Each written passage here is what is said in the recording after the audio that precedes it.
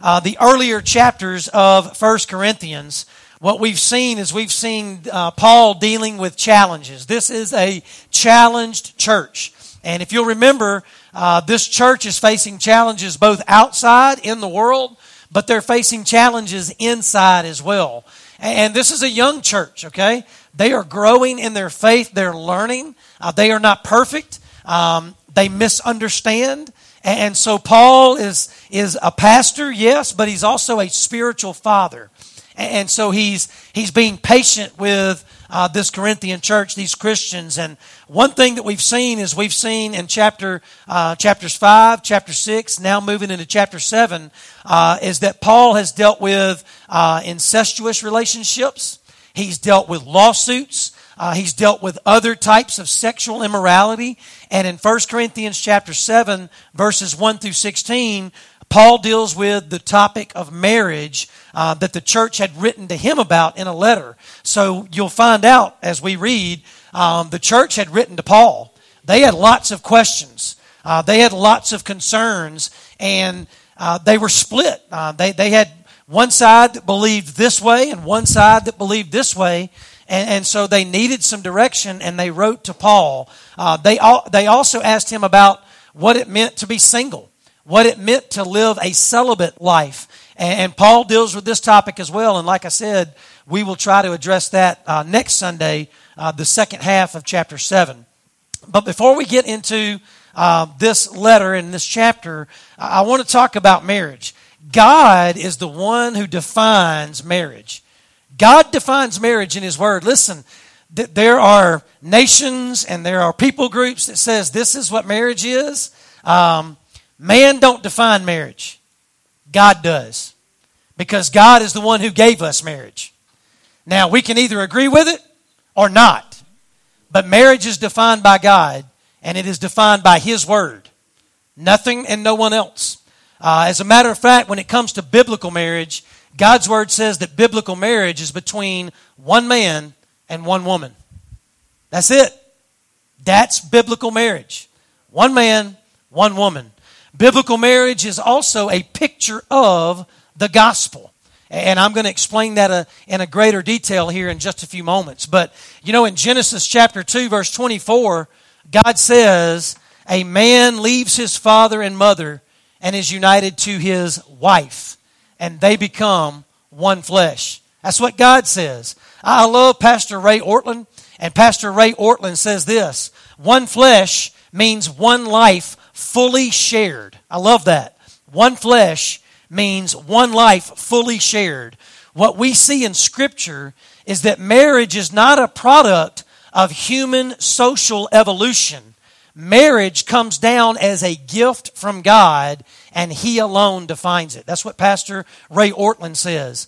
Paul says in Ephesians chapter 5, listen to this, verses 30 and 31, for we are members of His body. And for this reason, a man will leave his father and mother and be united to his wife, and the two will become one flesh. When Paul was teaching people about biblical marriage, what did he do? He quoted Scripture. Like he went to Scripture, the Old Testament, to tell people in his day what marriage was and who defined it. And Brother Andy, that's me on my mic. You be ready. My microphone's acting up on me, so if I have to make a swap here in just a minute, just bear with me. But again, Pastor Ray Ortlund says this: marriage is the display of Christ and His bride in loving relationship together. And so when you look at the Bible, especially in the New Testament, the church is known as the bride of Christ. And so marriage is a picture of the gospel. And so I love that. Biblical marriage, God defines it. And biblical marriage, according to God's definition, is between one man and one woman, period. And biblical marriage will always, always demonstrate or be an example, point to the gospel. So with that in mind, what I want us to do is I want us to look at chapter 7. Now I'm going to tell you, some things in the Bible are left to interpretation. And there are times when the Holy Spirit will lead and guide you, and you will interpret this passage this way, and I will read it, and the Holy Spirit will guide me, and I will interpret it this way. There are some things, okay, that we may not agree on, and that's okay. What's not okay is to be disagreeable with one another. And I want to be clear about that, okay? But there are some things in the Bible that don't need to be interpreted. They just need to be obeyed. And don't get those confused, okay? And so I want you to be careful when you're studying, when you're reading. And more than anything, here's what I always do. Is my decision with what I read in the gospel going to glorify God and please God, or is it going to glorify and please me? That's a good way to determine whether you're interpreting the scriptures right, okay? Is this scripture about me being pleased and me being glorified, or is this scripture about God being pleased and God being glorified with my obedience? And that's a good measuring stick. So let's dig in. 1 Corinthians chapter 7, verses 1 through 11. I broke this into two separate parts. So we're going to cover the first 11 verses. It is a lengthy passage, but it goes together. So let's read it. Beginning in verse 1. Now for the matters you wrote about. So Paul is answering the letter that the church of Corinth wrote him. Now for the matters you wrote about. It is good for a man not to have sexual relations with a woman. So that's the comment that they made to Paul. They're asking him, is this the way to live? Verse 2, this is Paul answering. But since sexual immorality is occurring, each man should have sexual relations with his own wife, and each woman with her own husband. The husband should fulfill his marital duty to his wife, and likewise the wife to her husband. The wife does not have authority over her own body, but yields it to her husband. And in the same way, the husband does not have authority over his own body, but yields it to his wife. Do not deprive each other, except perhaps by mutual consent and for a time, so that you may devote yourselves to prayer. Then come together again, so that Satan will not tempt you because of your lack of self-control. I say this as a concession, not as a command. I wish that all of you were as I am, but each of you has your own gift from God. One has this gift, another has that. Now to unmarried and the widows I say, it is good for them to stay unmarried, as I do. But if they cannot control themselves, they should marry, for it is better to marry than to burn with passion. To the married I give this command, not I, but the Lord. A wife must not separate from her husband, but if she does, she must remain unmarried or else be reconciled to her husband, and a husband must not divorce his wife. So let's remember a simple truth about the church at Corinth, okay? Let's think about the context of this passage of Scripture. Paul answering a letter that this church wrote to him. They are a challenged church. And one issue that has been plaguing the church is immorality. Why is this an issue? Well, I will tell you. Corinth was a melting pot of people. There were all kinds of people from all kinds of walks of life, and there were many gods being worshipped in Corinth. And prostitution at temples was a big, big deal in their day. And so these Christians were seeing that everywhere they went, everywhere they walked. It was a part of that culture. It was a part of that lifestyle. And so sexual immorality was plaguing these people, this area, and even this church. As a matter of fact, in chapter 6, we saw the extreme where they were justifying prostitution. The church. Paul said you should be ashamed of justifying this type of immorality, this type of behavior. And now it seems that they are justifying, even commanding celibacy, which is singleness. No man, this is what they said, no man should have sexual relations with a woman. They were talking about all men in the church and all women in the church. And so what does Paul do? How does he answer, right, this statement, these questions that they have in this letter? Well, I'll show you. Number one, Paul encourages both marriage and celibacy as gifts from God. He encourages both marriage and celibacy as gifts from God. Paul makes it very clear in verse 7 that God gifts people one way or the other towards marriage or towards singleness. And Paul lets us know in verse 6 that abstaining for times of prayer and fasting and even celibacy is permitted. It's not commanded, it is permitted. I love Dr. Warren Wiersbe. And Dr. Warren Wiersbe says this, Genesis 2:18 states, "It is not good for the man to be alone." And for most people, this is true for the gift of marriage. But some have been called to celibacy. Some have been called to a life of singleness for one reason or another. Their singleness is not sub-spiritual, neither is it super-spiritual.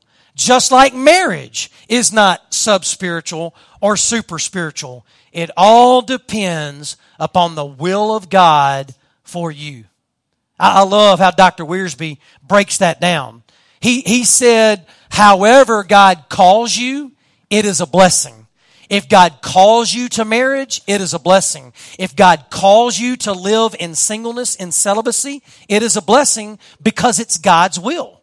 And so how could it not be a blessing? So I love Dr. Wiersbe's take, especially on this passage of Scripture. As Paul goes on, he talks about the sexual relationship between a man and a woman. Sexual relationship is a gift to be enjoyed in the confines of marriage. Paul makes that very clear, not just in this letter. Now, I'm not going to get out of context. I'm going to stay in 1 Corinthians chapter 7. But when you read any of the writings of Paul, when it comes to marriage, he always points to it as a gift from God, and sexual relationship is to be enjoyed in the confines of marriage. Now, in this passage, Paul uses a word, and I don't want you to be confused by this. Paul says it is the marital duty of both the husband and the wife. Dr. Tony Evans explains it this way. This isn't to say that having a sexual relationship is a duty. Rather, it emphasizes that husbands and wives should not be selfish and should not focus on the needs of themselves, but rather the needs of their spouse. True intimacy involves vulnerability with your spouse and selfless giving to one another. So I love the way Dr. Tony Evans breaks that down as well. And Paul makes it very clear that in the marriage relationship, okay, the sexual relationship must be mutual and it must be understood by both the husband and the wife. Why? What does Paul say right here in 1 Corinthians chapter 7? Satan will use sex to tempt us and cause us to go outside God's original design. So Paul says we need to communicate effectively in the marriage. We need to take care of our marital duties, our responsibilities. We need to provide for one another, right? Why? Because Satan, right? He will use that sexual relationship to tempt us and cause us to go outside of God's design. Remember, I said it this morning, and I'll say it again right now. Satan is the enemy of God. And if he's the enemy of God, he's the enemy of the church. And if he's the enemy of the church, you know what that means? He's your enemy. Wherever you are, the home, the workplace, the community, the school, Satan is the enemy. He wants to destroy the image of God, and you and I are image bearers of God. Verse 2 makes it very clear. Verse 2 makes it very clear that any sexual relations outside the original design of marriage is immorality. It is sin. Okay? Now again, this is difficult. This is difficult to talk about. This is difficult to embrace, right? People ask me all the time, Brother Jeff, do we have to wait to have sex until we're married? I'm going to tell you the biblical answer every time. Yes, that's the way God designed it. Whether you agree with it or not, that's the way God designed it, okay? And any step outside of the way God designed it, you are inviting Satan, right? You're inviting Satan to harm you, to harm your loved one, to harm your home, to harm the people around you. It's just an invitation. When you go outside of God's design for marriage and sexual relationship, it's an invitation for Satan to have his way in your life. That's what it is. and He's going to use it, right?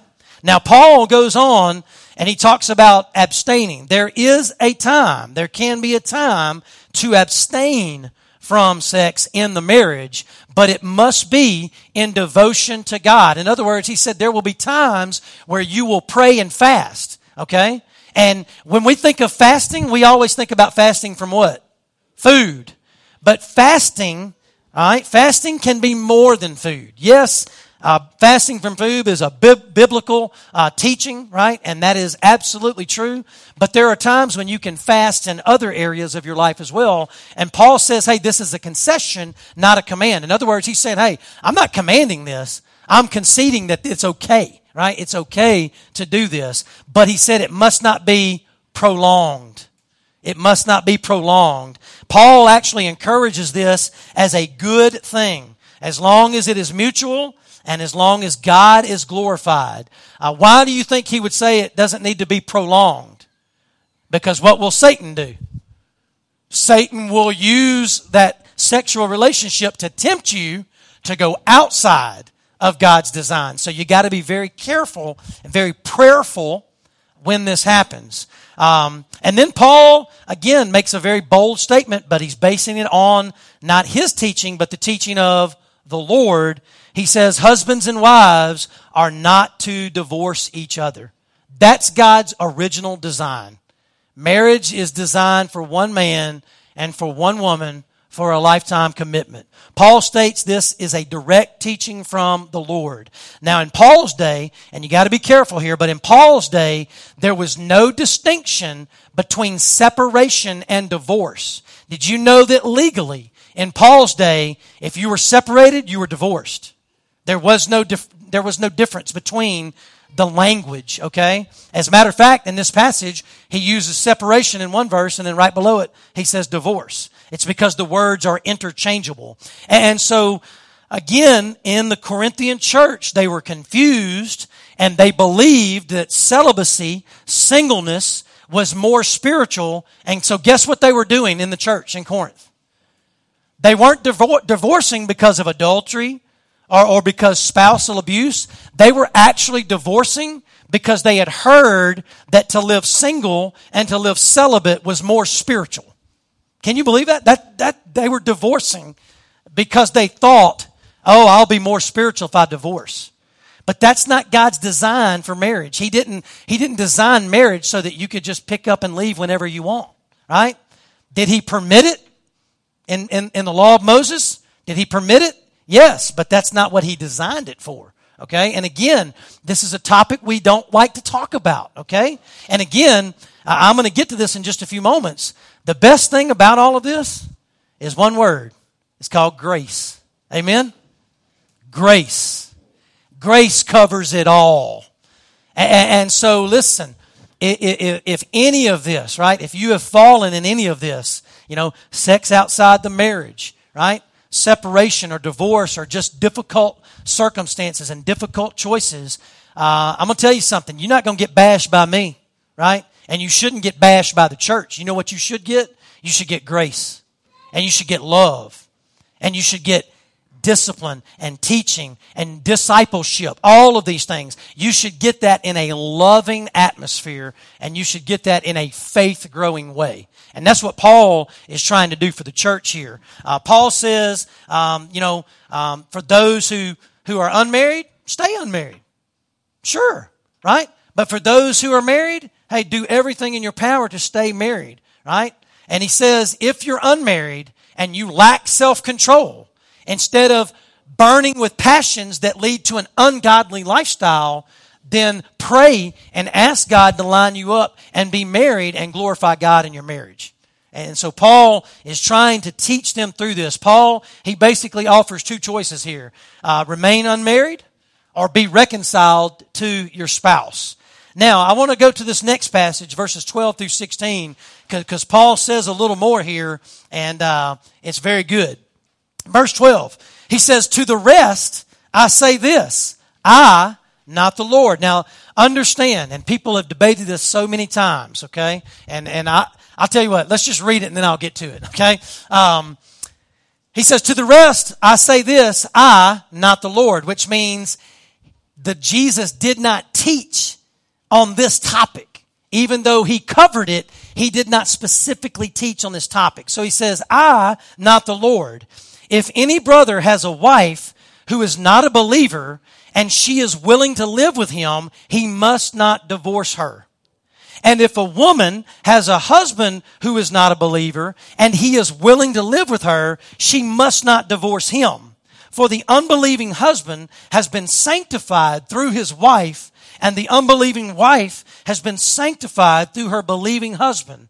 Otherwise, your children would be unclean, but as it is, they are holy.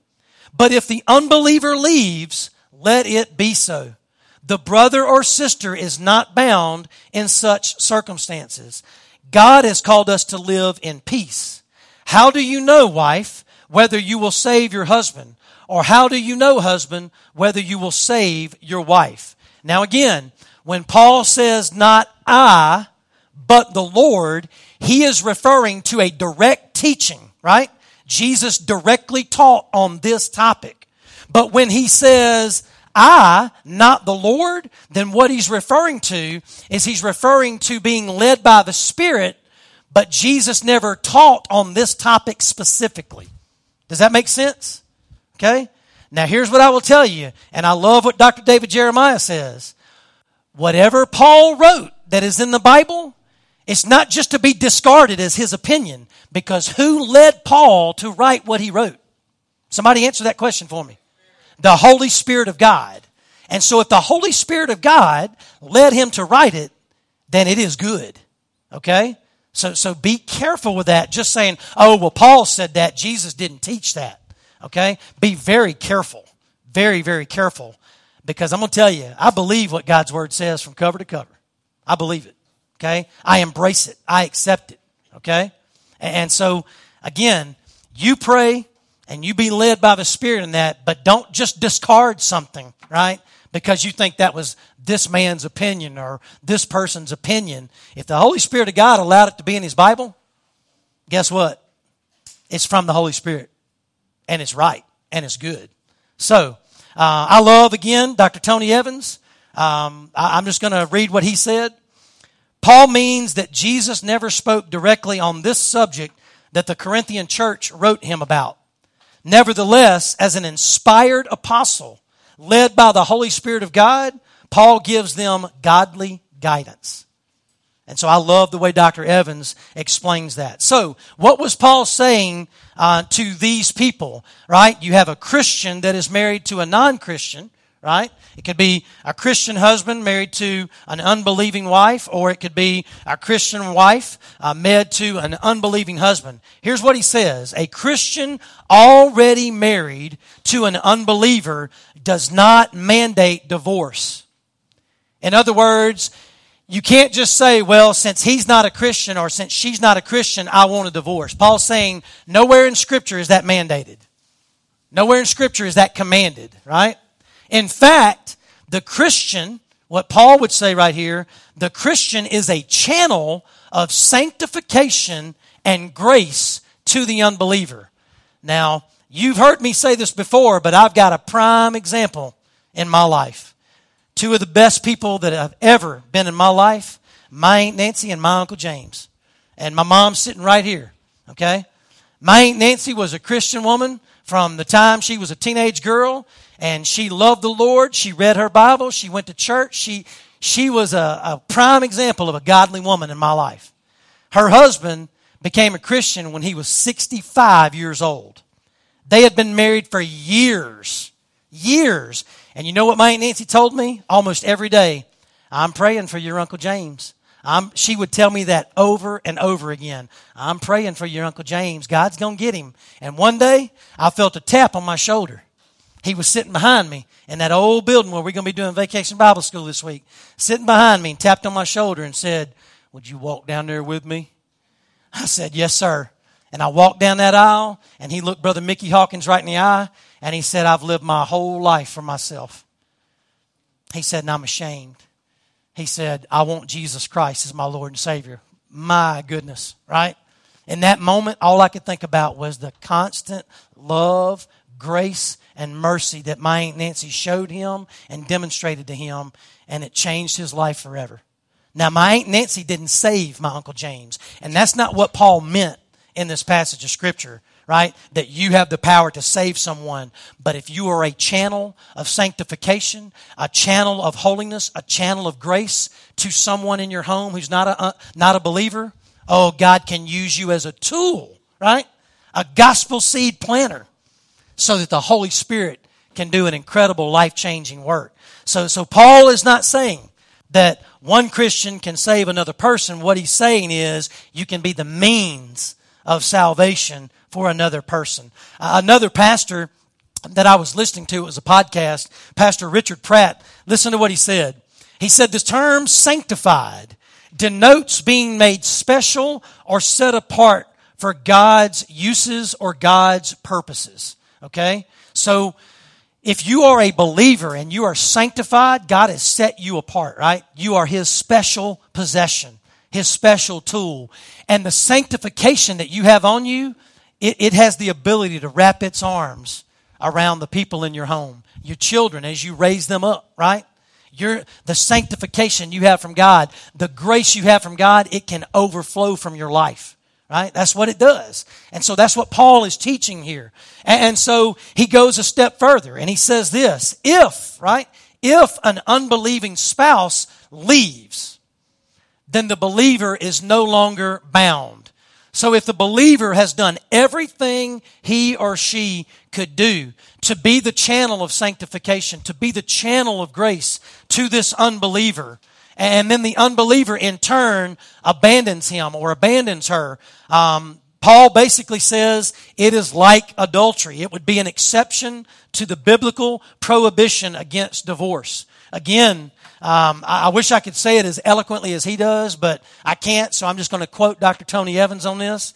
Dr. Tony Evans says, if a Christian spouse has done everything possible to preserve his or her marriage, but the unbelieving spouse still leaves the home or leaves his or her divinely ordained role in the marriage, Scripture considers such a situation a legitimate ground for divorce, permitted, not commanded, and thus the believing spouse would be able to remarry. That's what Dr. Tony Evans says about this passage of Scripture. And Paul is very clear. Paul says use wisdom and use patience, right? Wisdom and patience should be used because who knows how God is going to use a believing spouse in the confines of that marriage.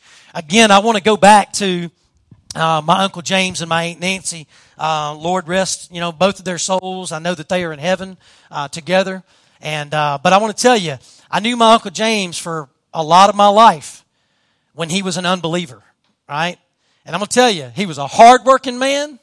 He was a good man. All of those things, right? But my Uncle James could cuss you out in a heartbeat, right? And my Uncle James he could crack that whip when he needed to, all right? I never personally heard him or saw him treat my Aunt Nancy in a bad way. I never experienced that. I don't know, Mom, you might can verify that, but I never saw that, okay? And so I realized that that's a unique situation, okay? And I have counseled many, many people, and I by no means I try to send people to counselors, the good, godly counselors, people who have been trained. But I'm going to tell you this, okay? The wisdom of God, the grace of God, the mercy of God, the patience of God, God can give you everything you need, right? In your marriage if you're in a situation like this. I realize every Sunday, sometimes when I look out there, I see a wife sitting there whose husband don't want anything to do with church. Sometimes I see husbands sitting there whose wives don't want anything to do with church, don't want anything to do with God. Okay? What I would tell you is you pray and you don't stop praying. Pray for wisdom. Pray for guidance. Pray to be a vessel of sanctification, a vessel, right? A channel of grace to that spouse. But here's the truth, and Paul shows us right here. If that spouse leaves, if that spouse abandons his or her role in the marriage, listen, God's grace has got you. God's grace has got you. God's grace covers you. And really and truly, when I look at these 16 verses, when I look at this passage of Scripture and Paul's response to this challenged church, this church that needed wisdom and needed understanding because they clearly were not using wisdom in the way that they acted, I find two truths. Number one, ultimately, the marriage relationship is the opportunity to glorify God. That's number one. The marriage relationship is the opportunity to glorify God and to demonstrate the gospel to others. Because I'm going to tell you, I saw it in my mom and dad. I saw it, I'm blessed because, when Marty and I got married, before we got married, I saw it in her mom and dad. I talk about my Aunt Nancy and my Uncle James after he was saved. I'm just telling you, he was a different man. He was a different man. And he loved my Aunt Nancy all those years before, but he loved her with the love of God after he got saved, and it was amazing. And I'm just telling you, I had demonstrations of the gospel in front of me all the time. All the time. And I thank God for it today because I can use that in my marriage, with my wife and my kids. And so I believe that the marriage relationship, if we would look at it as an opportunity to glorify God. You know what happens so much today is we look at the marriage relationship and we say, how does it fulfill me? Isn't that right? How does it fulfill me? Well, what is he doing for me? What is she doing for me? What am I getting out of this? And I'm going to tell you, Satan loves that. Satan wants it to be about you. He wants it to be selfish. He wants you to take your eyes off of God in the marriage and keep them on you. What Paul is teaching right here in the Corinthian church is put your focus on God. Look to God with your marriage. Glorify God with your marriage. Demonstrate the gospel to people around you with your marriage and see what happens. See what happens. And then ultimately, the second truth that I glean from this passage of Scripture is thank God for His forgiveness. Right?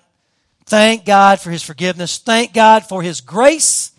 Thank God for His mercy when we fail and when we fall in this life. It happens. Sometimes we strike out. Sometimes we fail. Sometimes we fall. Sometimes it's the other, right? It's the other person's fault or failure, and we pay the consequences. Sometimes it's our fault and our failure, and someone else pays the consequences. Sometimes it's both parties' fault. And I'm going to tell you something. We don't need to be beating people up, and we don't need to be belittling people, and we don't need to be holding back from people.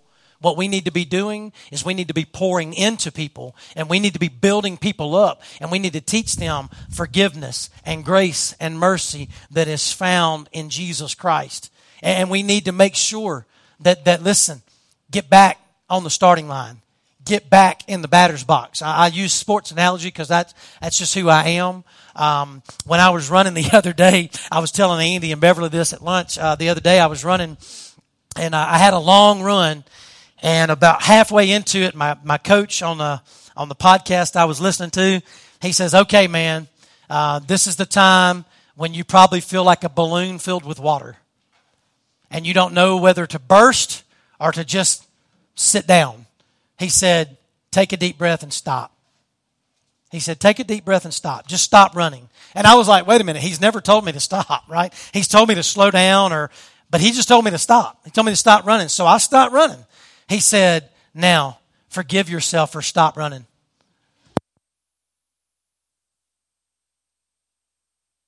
To trick me, and he said, "Forgive yourself." He said, "Here's the thing. You've been running hard, and you probably feel like a failure because you've been looking at your watch, and you're not where you need to be, or you're not where you were supposed to be. Hey, forgive yourself." I love that, right?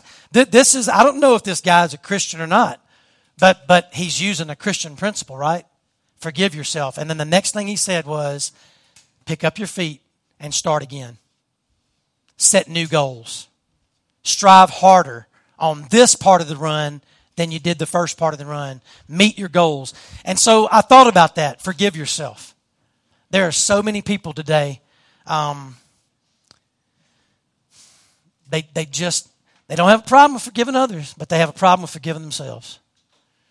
And they even have a problem with accepting the forgiveness that God has for them. They just believe they've blown it and that they can't do this or they can't do that because they've blown it. I'm going to tell you something.